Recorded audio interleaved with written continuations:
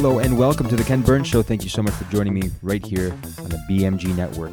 If you have not yet gone to the BMGnetwork.com, I implore you to do that because there are some great podcasts on there that you'll want to check out, like the Adrian Ross Show, Ken and Mike Show, Mic'd Up with Mike Hansen, Set Apart with KC, and the Pac-Man Podcast. All great content for you, great hosts. You'll fall in love. Again, go to the BMGnetwork.com. We are going to be doing something a little different, and that is having a guest. And we are going to be talking about an incredible book that I implore you to get. It is called Orphans No More by Sandra Flach, A Journey Back to the Father. And the information in this book and in this show right now is not only for those who are looking to adopt, who are already have adopted or are part of foster care, but for those who really want to have connection with our Heavenly Father, because she really dives into that, because that's what adoption really is. We see the physical form, but there's obviously a spiritual form, and that's what we're going to get into tonight. So without further ado, let's get with our interview with Sandra Flach right here on The Ken Burns Show. So Sandra, thank you so much for joining me right here on The Ken Burns Show. I really, really appreciate you being here. We got to have you on the Ken and Mike Show, and that was fantastic. If people haven't checked that out, they need to go to the Ken and Mike Show on Facebook or YouTube or any of those places, because that was an excellent conversation about this incredible book that you have put out. Again, the book is entitled Orphans No More by Sandra Flach. Again, Sandra, welcome to the show. Thank you so much for being with me. Hey, thank you for having me back. I'm thrilled to be here. How is the book going? How's the whole process going? It's going good. I thought that writing a book meant you write a book and then you're done. And that's not the case, because marketing a book, promoting a book is another job. And so I'm working that job now, but it's going really well. The word is getting out there, and people are very interested in it, getting great feedback, great reviews. So far, so good. Yeah, I've seen that. And, I mentioned that on another show, too, is that your reviews say a lot. And you're obviously touching people's lives. It's no doubt about it. And I'll ask you a question about that later on in the show. But first, what was, if we can go back in some history here about Sandra Flach, what was that aha moment in your life that motivated you to become a foster and adoptive mom? Gosh, we didn't really have a plan to do adoption, but God had a plan. And my husband and I had 3 biological children. The youngest was 3 at the time. And we were reaching out to help a relative. I have a great aunt, and she was parenting her granddaughter because her daughter had passed away from cancer. And we reached out to kind of help them, like the widows and the orphans. But the more we were helping them, the more we recognized that the little girl, who at the time was 8, was in a really bad situation.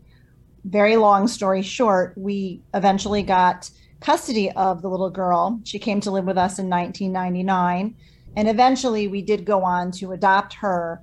And then at that point, the Lord began to stir our hearts towards international adoption, where we traveled in 2006 and brought home a sibling set of 3, and then found out there was a 4th sibling, a younger sibling, and we eventually traveled back to Ukraine and adopted him. So I kind of feel like we came in through the back door. We didn't really know where we were headed. The Lord was just leading us, and we were walking it out in obedience, and here we are 8 kids later.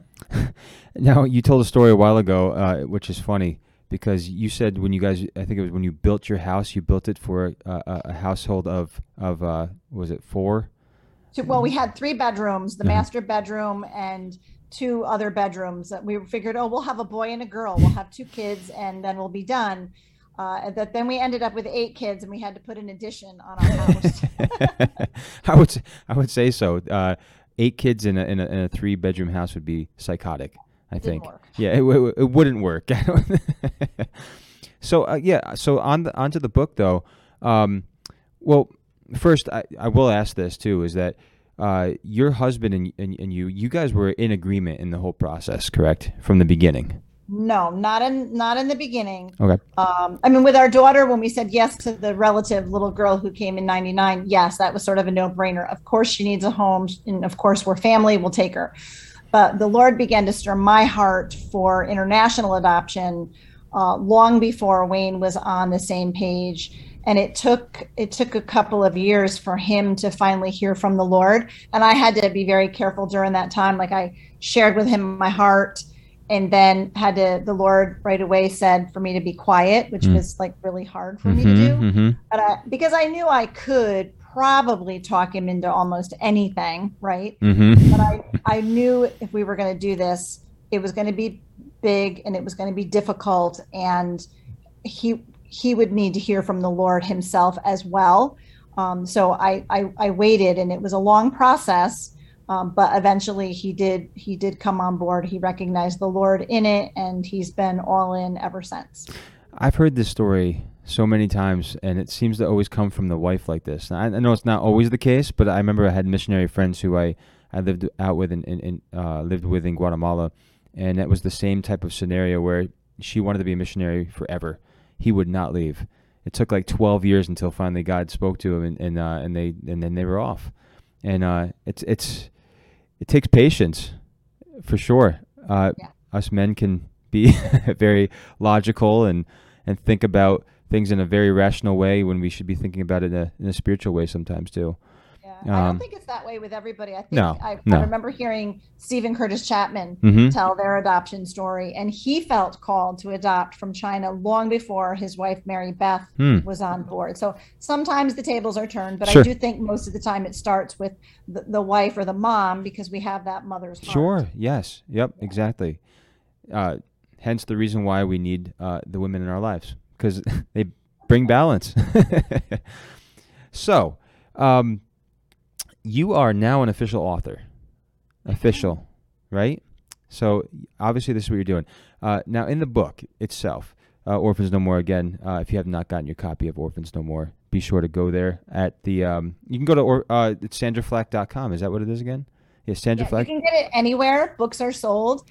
You can get it on Amazon, of course. But if you'd like a signed copy, you can go to my website, sandraflach.com. Yes, exactly.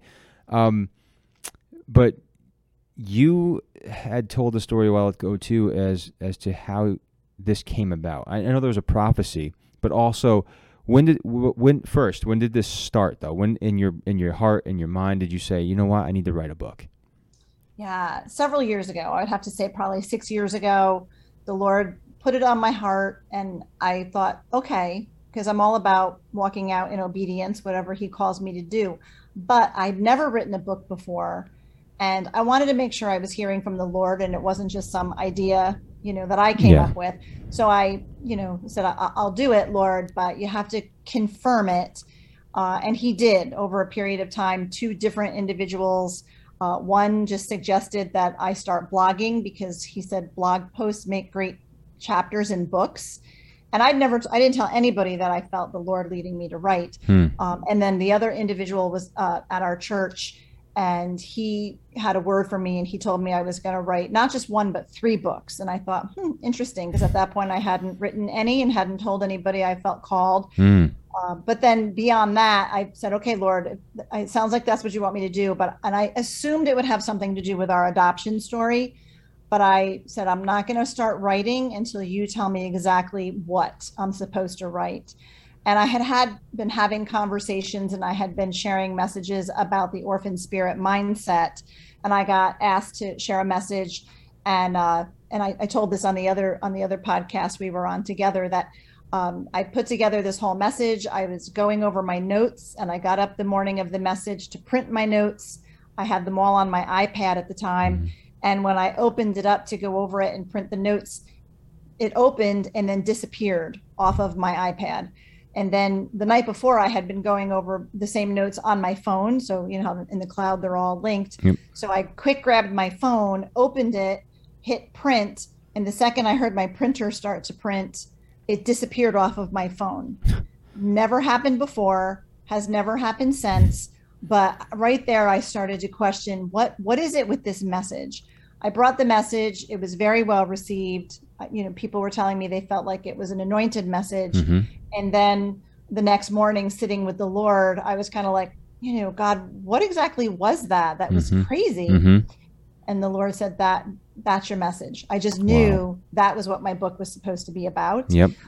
So I talk about in the book is really, it is our family's adoption journey, but it's also what I learned about our spiritual adoption as children of God through the lens of being an adoptive mom. Hmm. So yeah, so that's what it's that orphan spirit mindset and how to really walk in sonship. Yes, that's right. And I want to ask you, we'll get to specifics on that orphan spirit because I love the way that you detailed that out last time too, because it's very important. But a couple of different things. Now, of course, we talk about the overall pattern and theme of the book really is, I mean, it's not like a fictitious book or, just some encouragement. This is your real life that you walked out. And honestly, it's very vulnerable too, because you talk about it a little bit, and we'll get to one of the chapters there too, that of, mistakes that we all make. I don't make as many as you do probably, but we all make these mistakes. And as many kids as I do. That's why. Oh, that's what it is. That's right. I only got 3. Okay. I have 3, but I guarantee you that I've made more mistakes with the 3 than you've ever made with your 8. So, yeah. But listen, so a couple of so right 2 of 2 with some of the chapters were fantastic chapters, but they're important. And the ones that I kind of took away, and I said, I would want to talk more about this. And one of them was weapons of warfare, and I think about this a lot because we all walk around and we do our thing every day as Christians and as people, and whatever it is, whether you're adopting or that's what's your lot in life, or if you're a musician, whatever you're doing, but there's something always ready to just devour you and challenge you, and not God, but I mean obviously He challenges us, but there's something else that's always constantly coming against you, and that's the enemy. So why? In this book in particular, as far as adoption goes, your story was this chapter written, Weapons of Warfare. Yeah. Well, we know that the enemy hates babies and children and families and adoption, especially. The enemy doesn't like it when an orphan becomes a son or daughter, whether it's in the natural, the physical adoption of children, or our spiritual adoption when we're adopted into God's family. Yep. So there's warfare is always surrounding that. And I learned along the way that we really need to be equipped for battle with prayer. And also I talk about the armor of God a lot, because you don't want to go into battle unequipped or ill-equipped. And we learned some hard lessons in the beginning, just, running out to try to do some things and just hadn't stopped to pray, hadn't really focused on, really following the Lord's lead in some things. So, but we experienced warfare, not only in the process leading up to traveling to Ukraine to adopt our children, because it's like our paperwork got approved. We got approved to adopt from Ukraine, and bam, the whole adoption program in Ukraine shut down for reorganization. And we waited 9 months before it was reopened. And I think there were a lot of, parents like us waiting. There were a lot of prayers prayed for those doors to open, and they finally did. And then we traveled to Ukraine, and we just came upon roadblock after roadblock. Our first adoption in Ukraine, I was there 6 weeks through Christmas. Wow. My biological kids were home. I was in Ukraine. Just a lot of challenges in the process. So I learned along the way to be, for not only for us to pray, but we had a prayer team covering us from back home. And when we were in country facing some of the hardest stuff, we literally felt the prayers of our church family back home praying for us and doors opening. And we experienced, just knowing that was covering us when we were walking out this battle, walking through this battle. So I covered a whole chapter on that, but it's really prayer and the armor of God. Amen. And I agree wholeheartedly, because I mean, especially with what's already going on in the world. I mean, before COVID, before all these different things, it really can get crazy. And if we're not ready, we're going to just get devoured and wonder what's going on, because we weren't paying attention. We weren't spending time with God. And it don't get me wrong, it happens all the time. It's like, why is this happening? It's like, well, have you been spending time with me? It's like, no, but, so one of the other chapters, speaking of all these things too, is entertaining angels. And this story is pretty awesome. So please tell it. Yeah.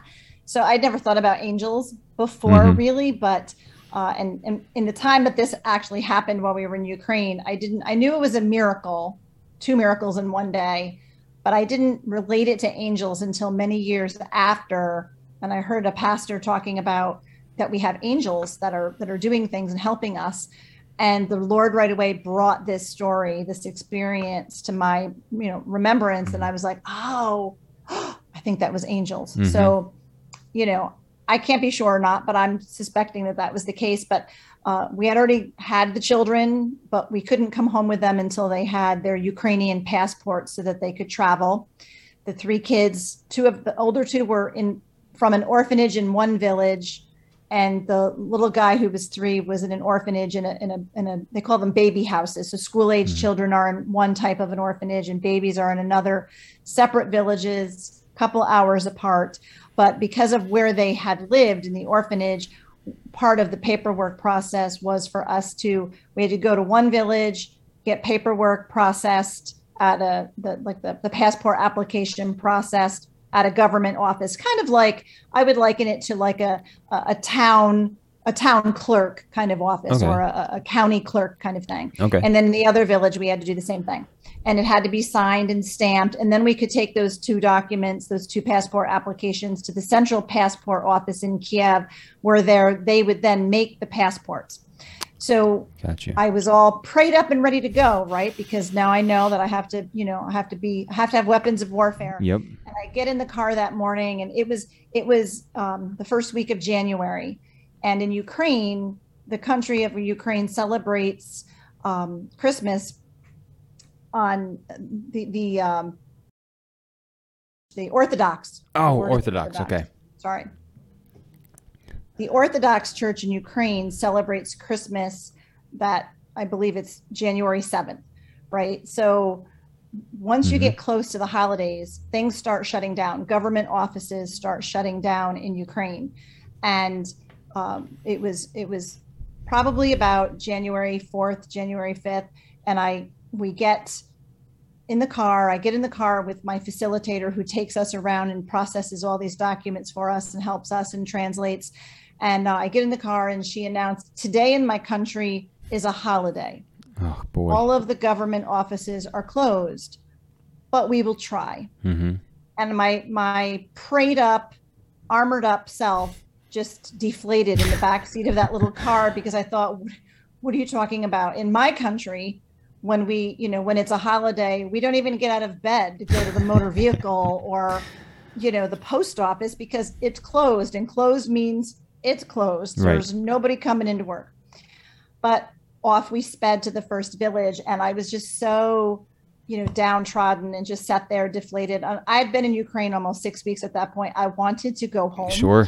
And we had the kids, but we were cramped into this little tiny 1-bedroom apartment, and they were eating us out of house and home, and, climbing the walls literally. And I'd been away from my biological kids for a month, and I was just so done. My husband was already home, and we pulled into a parking lot, and I just sat in the backseat of the car, and the facilitator got out and went up the street. And I couldn't even pray, really. I just sat there, kind of having a pity party.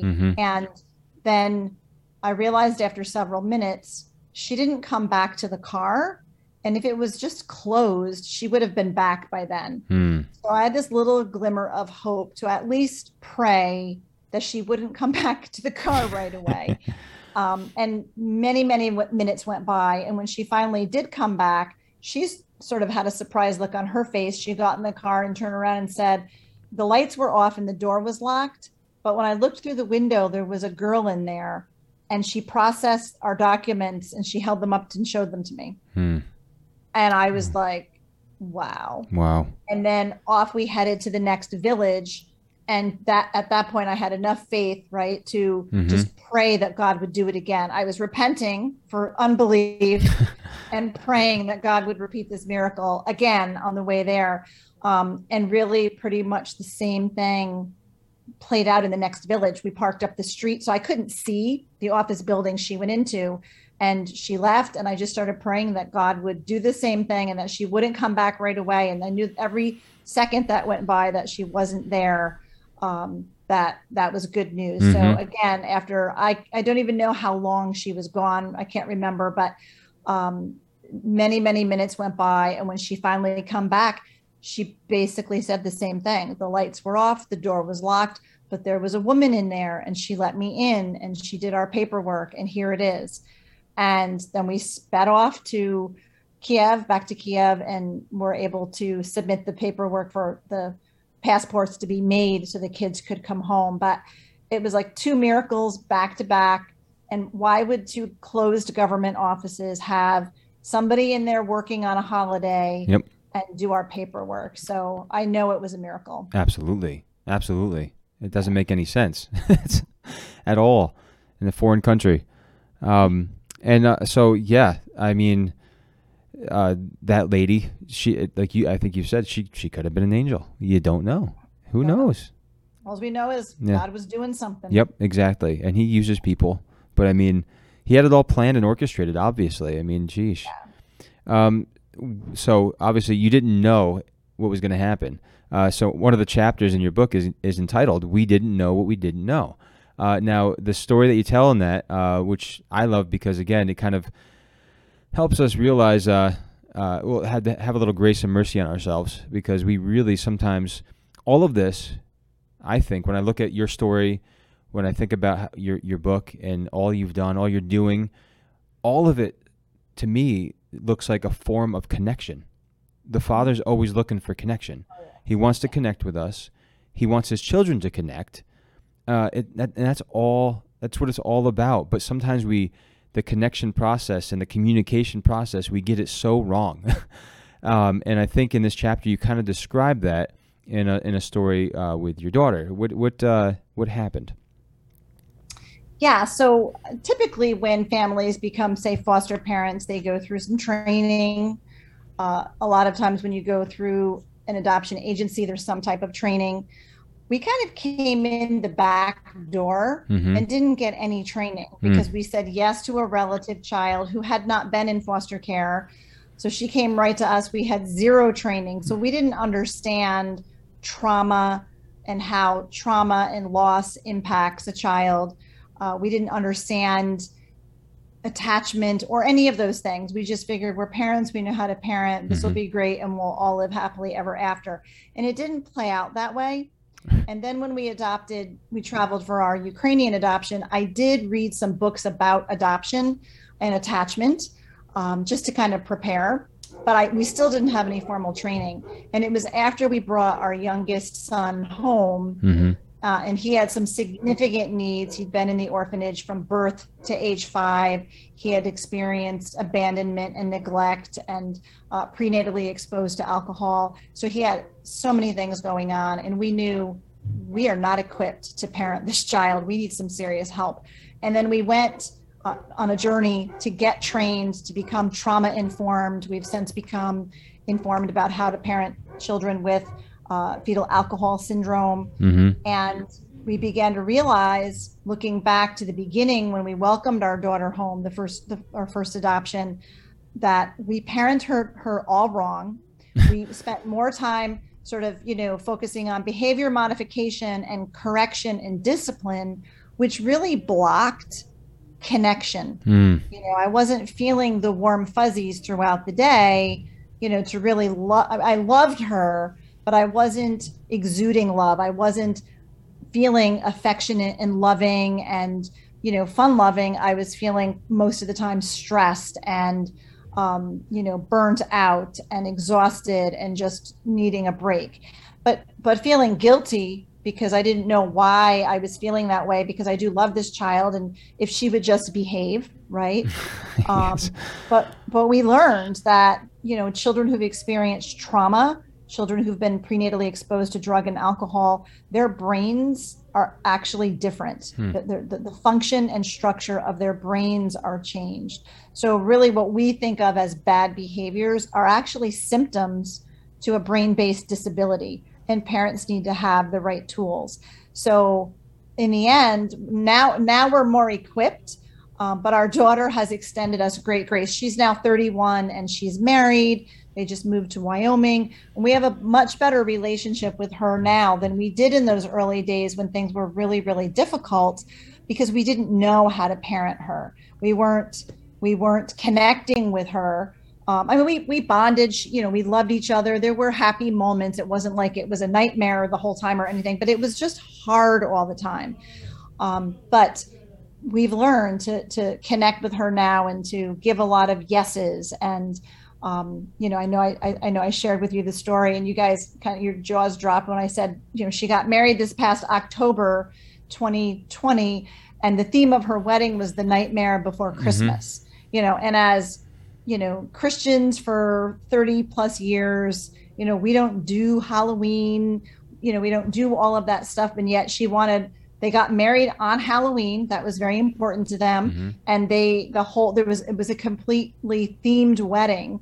And I could have taken that high road, and looked down my nose and said, oh no, as Christians, we do not do this. But that would not have done anything for our relationship. And I just sensed the Lord was saying, love on her and just say yes to this, go with it.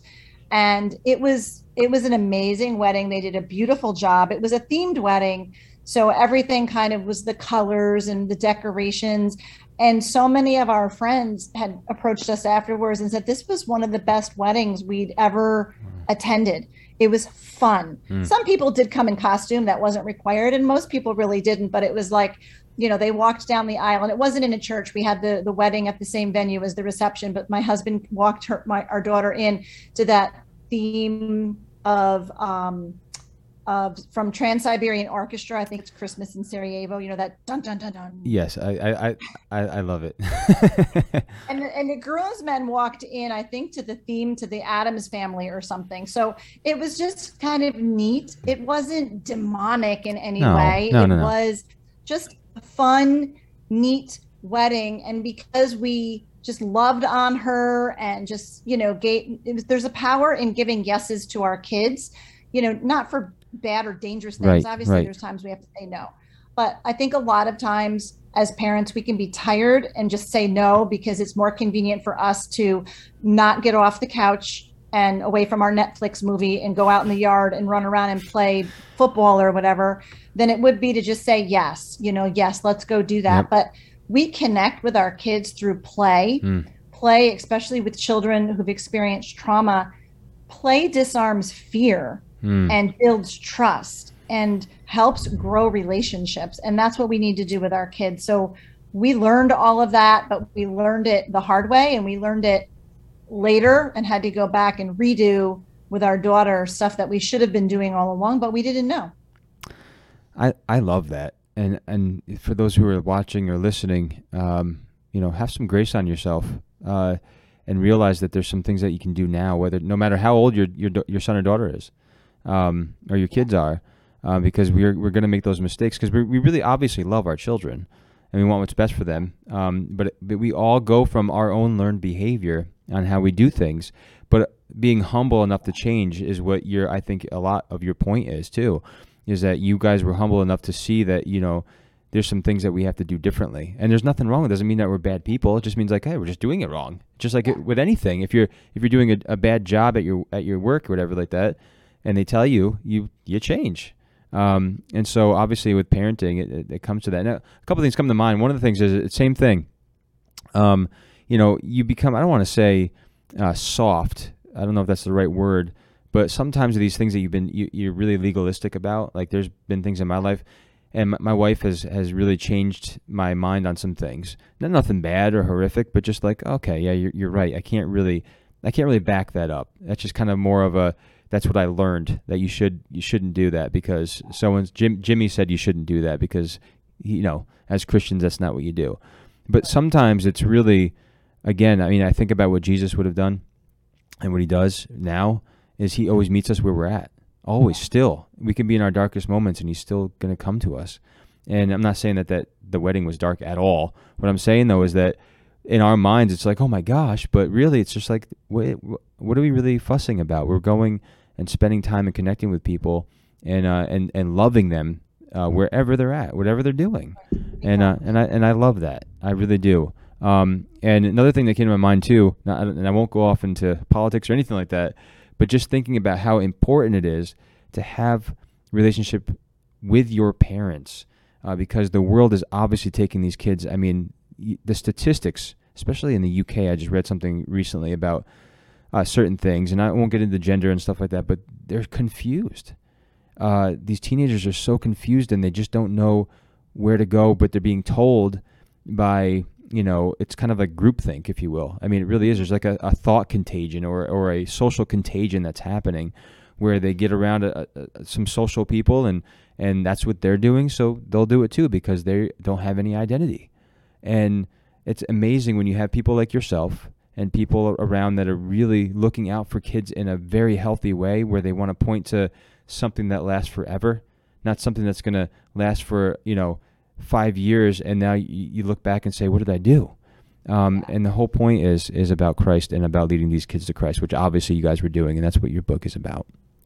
Yeah, and identity, Ken, is a huge part of it because Yes. in the part of the book I talk about that orphan spirit mindset. Yes. Kids who've been abandoned, neglected, kids in foster care, kids in my husband is pulling in. I don't know if you can hear his backup. No worries. I had a dog a little while ago. It's all good. Um, kids in the foster care system, kids who've come from international adoption where they've been abandoned, neglected. They come with a skewed sense of identity, and they come with shame, fear, self, protection, control issues, insecurities, rejection. And I outline those in the book as part of the orphan spirit mindset. And when we don't have a good earthly father to understand that models our heavenly father, then we end up with a fatherless generation that doesn't really know who they are or that they're loved or that they're valued, and it carries them throughout their life. So in my book, I kind of detail the parallels between the physical adoption of children and God's adoption of us into his family as children of God, and how to be free of all of those mindsets of shame and fear and whatnot. And it all has to do with relationship and connection. Like you're saying, parents and kids have to connect. We have to have that relationship with them. We have to have fun together and love one another. Yes. I love that. All full disclosure, there was I can't think of it right now. I just ordered a book a while ago about parenting, because especially through the different changes that are happening in our lives right now. We're moving and stuff like that.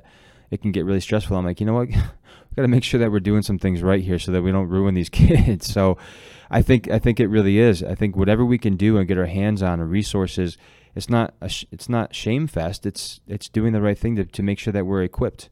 And obviously that's what you guys do with Orphans No More, with Justice for Orphans, with a lot of these organizations that you're part of, that you're running.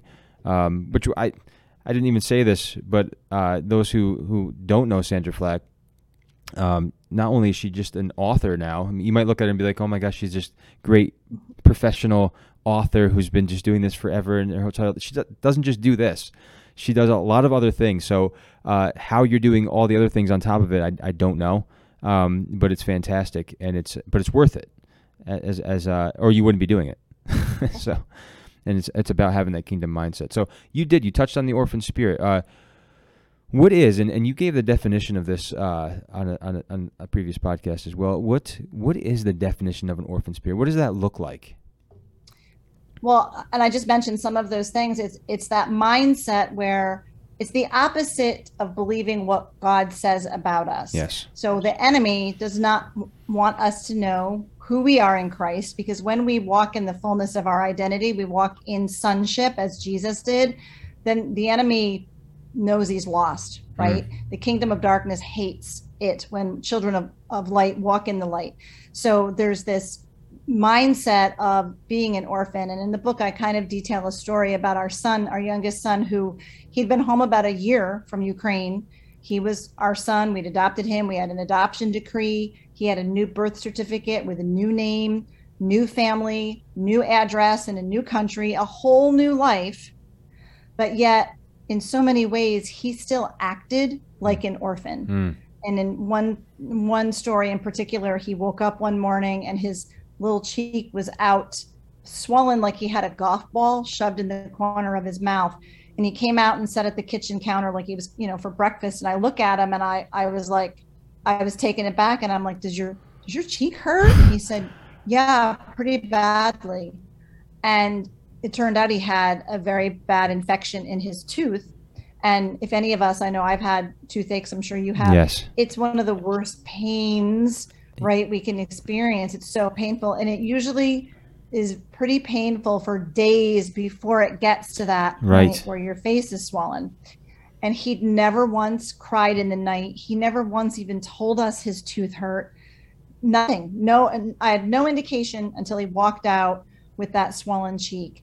And I realized right then my heart just broke, because in the orphanage, kids don't cry because nobody comes when they cry. So they stop crying. They learn early on. Nobody answers the cry. They learn to live in pain. They develop a very high pain tolerance.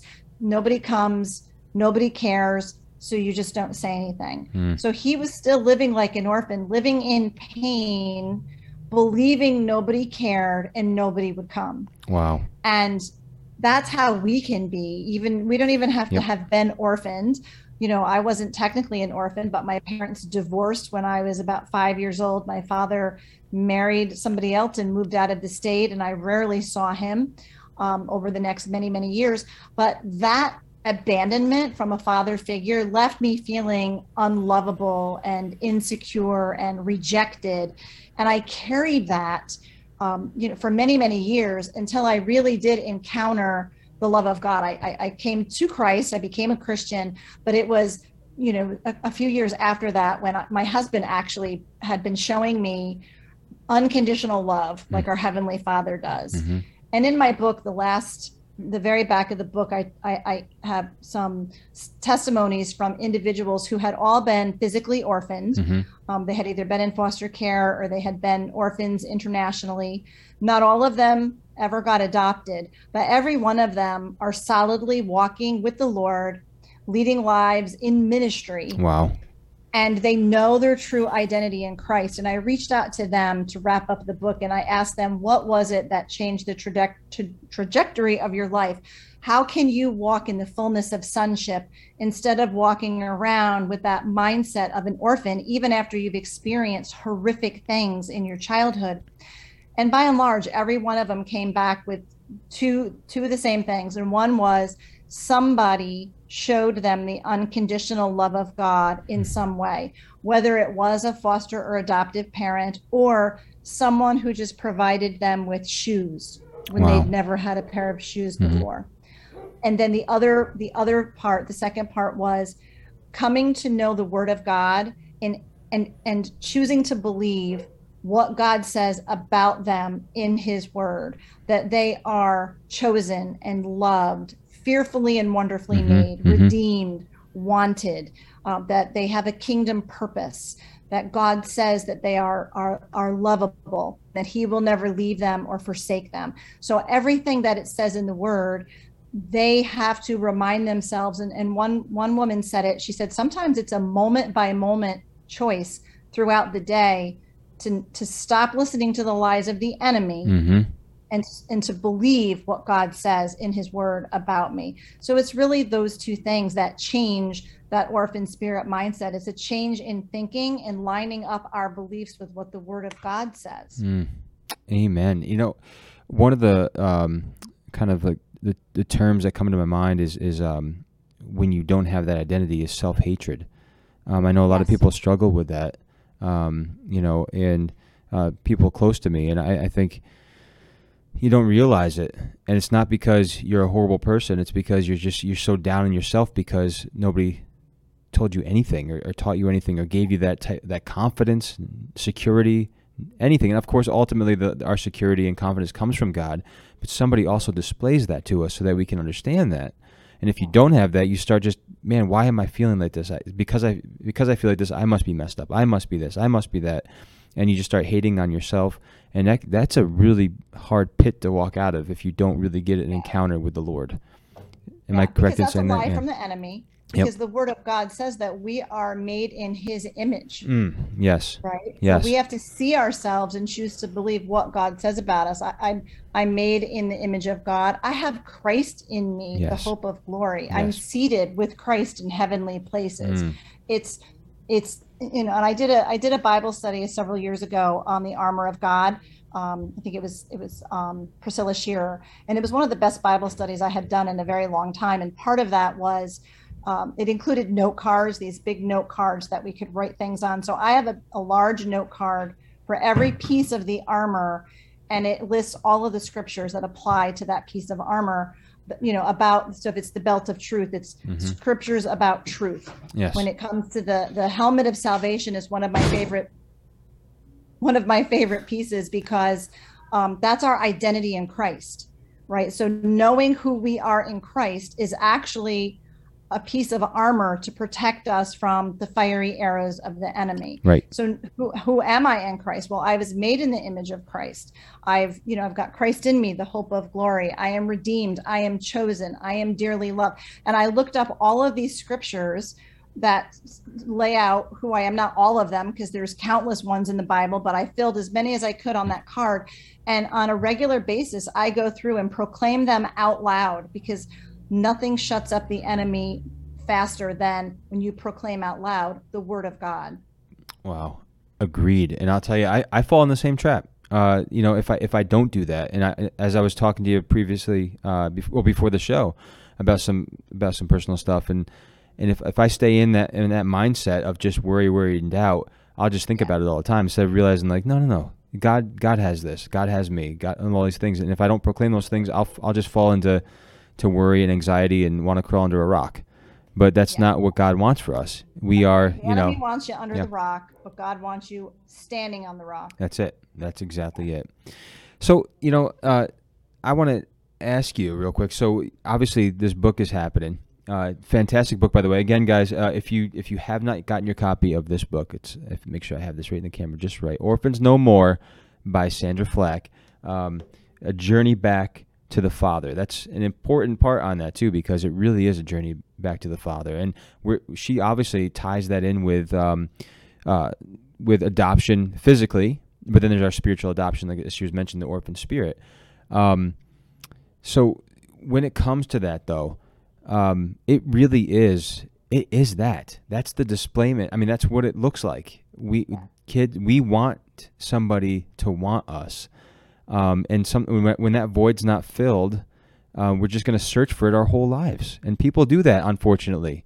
And what's fantastic about this too is that not only are you adopting and giving these kids a great place, yourself and other people that are doing it, and people that you encourage to do it, and people you run into all the time at these events you go to, but then they're showing them the real adoption story, which is, yes, I've adopted you, I love you so much, but there's somebody that's greater than me. What? No, yes, there really is, and even my kids today, they're like, they love me, but they get it though. They're like, Dad, it's kind of weird.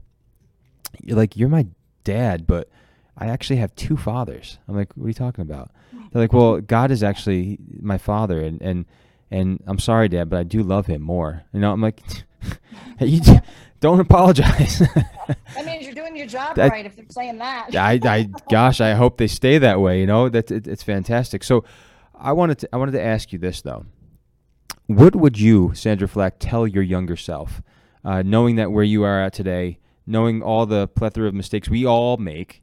What advice would you give yourself at that time, if you could go back and say something to you about what you could have done differently or how you could have perceived things?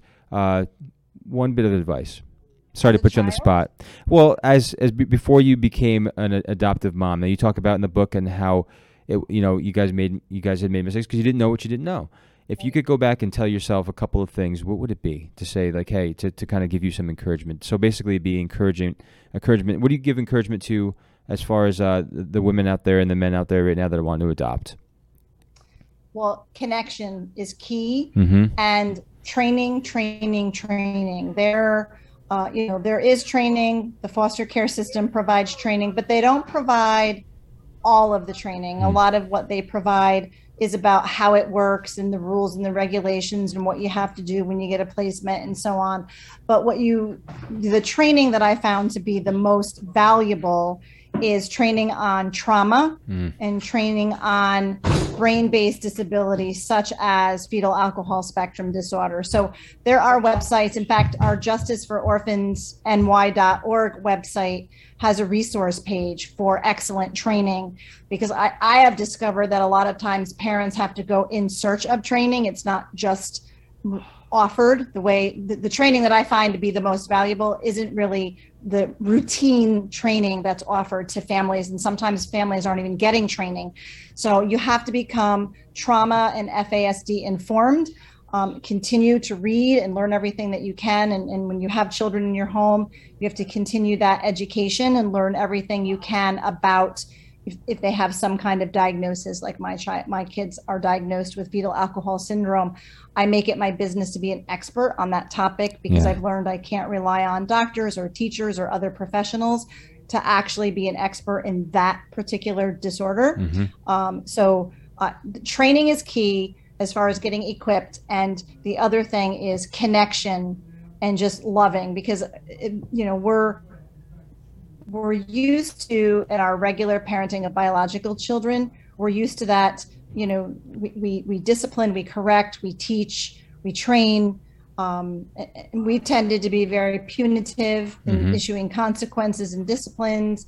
But children that come in from hard places, whether through foster care or through adoption, they've had a rocky start, and they didn't get that foundation laid of unconditional love poured on them that we often pour on our biological children from in the womb to newborns and beyond. So they need us to go back and pour that unconditional love on them and just connect with them and enjoy being with them. And that goes a long way to actually disarming fear and preventing or decreasing the challenging behaviors that we're going to face, because it's a messy, foster care and adoption is messy and difficult. You're going to encounter some of those things, but you can be better equipped for them. That's fantastic advice. I appreciate that very much. And everybody that's listening, I'm sure you appreciate that very much too. Again, you can reach out to Sandra Flach at sandraflach.com. And also you can go to check out her podcast. It's called Orphans No More. Fantastic. You've interviewed many, many people. Now, how many episodes do you have now on file? Is it goodness. I believe that we are about to, I can look it up. I have a cheat sheet. We're about to, by the end of this year, we'll hit our 300th episode of the podcast. But it goes beyond that, because you and I started many years ago, right? Probably 7 years ago. Yep. On the radio. Orphans No More started out as a radio program, and then eventually it became a podcast. So we're approaching our 300th podcast episode, but we've been doing it much longer than that. Right. This is just the podcast form. This isn't what was on the radio. It's been a long time. And you're getting great response from all of this. So it's fantastic. Again, and what's great about it is it's really equipping, what your motto is. It's equipping the body of Christ in a major way, and adoptive parents and foster care parents.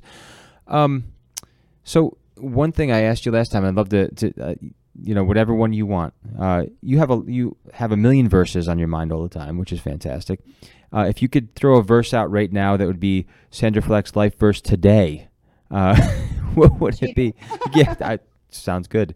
What's a life verse that you could spread? What's that? I'm cheating because I know it's Ephesians 1 verses 3-5, but I have bookmarks. Yes. Made up with this on there, and if you order my book from my website, not only do you get a signed book, but you get a bookmark. And I'll read Ephesians 1 3-5, and it's, even before he made the world, God loved us and chose us in Christ to be holy and without fault in his eyes. God decided in advance to adopt us into his own family by bringing us to himself through Jesus Christ. Awesome. If that doesn't melt your heart, honestly. Also, as we close up here, is there another? Now look, you were prophesied 3 books. Where's the other two? You got another one coming? I'm not currently writing that book, the next book, but I would love to write more. That's one of the things I learned through the writing process of this book is how much I really do love to write, and I would love to write more. I'm not exactly sure what the next book will be, but I have been writing articles. I have an article coming out in September on the Focus on the Family website about FASD. And I write a lot I blog regularly on sandraflach.com and write other things as well. But I definitely there'll be another book coming in the future. But right now we're riding the wave of this one and trying to get this book out there and promote it. So my question is when will I see you as a guest on Focus on the Family? I mean, have they not asked you yet? I don't. They have not. Yeah, I have to reach out to my sources and let them know. I mean, because they were very kind in. I interviewed on the podcast. The podcast opens a lot of doors. Mm-hmm. I interviewed on the podcast last summer Dr. Sharon Ford, who is the director of their foster care department at Focus on the Family, and I interviewed her about something else. Foster care related, and she asked me in our conversation, the chats you have before and after you record, and she said, do you write? And I said, well, actually, yes, I do write. I have a book coming out. And so she asked me to write an article about the impact that COVID was having on adopted and foster children, the closures and the shutdowns and all the changes and all that. So I had done that. And then they reached out to me again this winter and asked if, they probably sent an invitation out to writers that normally submit articles to see with a list of topics that they were looking for articles on, none of which I felt led to write on. But I emailed back and I said, however, I would love to write an article about fetal alcohol spectrum disorder, and September is FASD Awareness Month. Wow. And Dr. Ford actually emailed me back and said, let's set up a call. So they asked me, they said, we want you to write this article. We'll release it in September. So it was an incredible door that opened. So it's actually my second article for them, and who knows where it will lead to. But God opens doors, and I've just learned, step through. If he's opening it, I'm going to step through and trust him for what's on the other side. I love that. I really do. I agree with that because one time, real quick thing is, years and years ago, I met, accidentally actually. I was at the concert, but afterwards he was just hanging out, so I went up and we started talking. It was Toby Mac actually, and it's one of the things that he said to me. It was so encouraging forever. He's like, whenever I did something, I never had to kick open the door. I didn't have to push it or force it. And sometimes we do that because we want it to happen. And when we do that, we get frustrated. But one thing is just putting our trust in God, and he's like, and it just, the door's always opened. And I always took that to heart. I thought that was fantastic, and that's what we do. Now, I'm not saying that we don't have to persevere and push through things like that, but sometimes when we're trying to force something into a hole that doesn't fit, it doesn't work. Right. But yeah, I think that's awesome, and man, it's cool to be putting articles on Focus on the Family. They're great, and they have some great. They have a great staff. One of the guys, I think it's their child psychiatrist or something that's part of the organization. I think he was the one that they interviewed. He put some new book, 7 Steps or 7 something. I don't know. It's always 7 something. I have no idea. But it's a fantastic book. But anyway, back to your book. There you go. If you have not ordered your copy of Orphans No More by Sandra Flach, I encourage you to do that. Go to sandraflach.com. Go to justicefororphans.org. Right? Is it? JusticeForOrphansNY.org. NY.org. If people need resources, if people need some encouragement, if people need to know where to go to get some help, please contact Sandra because she will definitely help you. And, of course, her book will help you. And I think you have a lot of the information on here on how people can contact you on the book as well. Yes, yeah. In the back of the book. Yep. So get a book. You'll have all the information you need and all the resources there, and as well as the connections, and it's all about connections. So, again, thank you so much for tuning in, everybody. Sandra, thank you so much for being on this show. I really appreciate it, and we'll be definitely talking soon. Thanks so much, Ken. I appreciate it. Yeah, have a great rest of your journey. I know you got a lot going on right now. You just came back from another seminar. You're always doing these things because again, you're always, like you said, learning more so that we can be better equipped. So thank you. Thank you for all that you do. Thank you. All right. Well, there you have it. Great interview with Sandra Flach. Great information right there. I hope you enjoyed this show. If you have, I pray that you would rate and review this show, The Ken Burns Show, on Apple Podcasts, and subscribe to the BMG Network on YouTube, and also follow The Ken Burns Show on Facebook. Really appreciate it. And, of course, go to the BMGnetwork.com. Check out all the great podcasts that we have right there. Really appreciate you listening and tuning in to this episode of The Ken Burns Show, and I look forward to being back with you again next Monday, right here on The Ken Burns Show, only on the BMG Network. The Ken Burns Show was produced, edited, and recorded in the BMG studio. Music by Kevin MacLeod. For more episodes of The Ken Burns Show, go to thebmgnetwork.com or find The Ken Burns Show on Facebook. And please join us again as we bring you more dynamic content.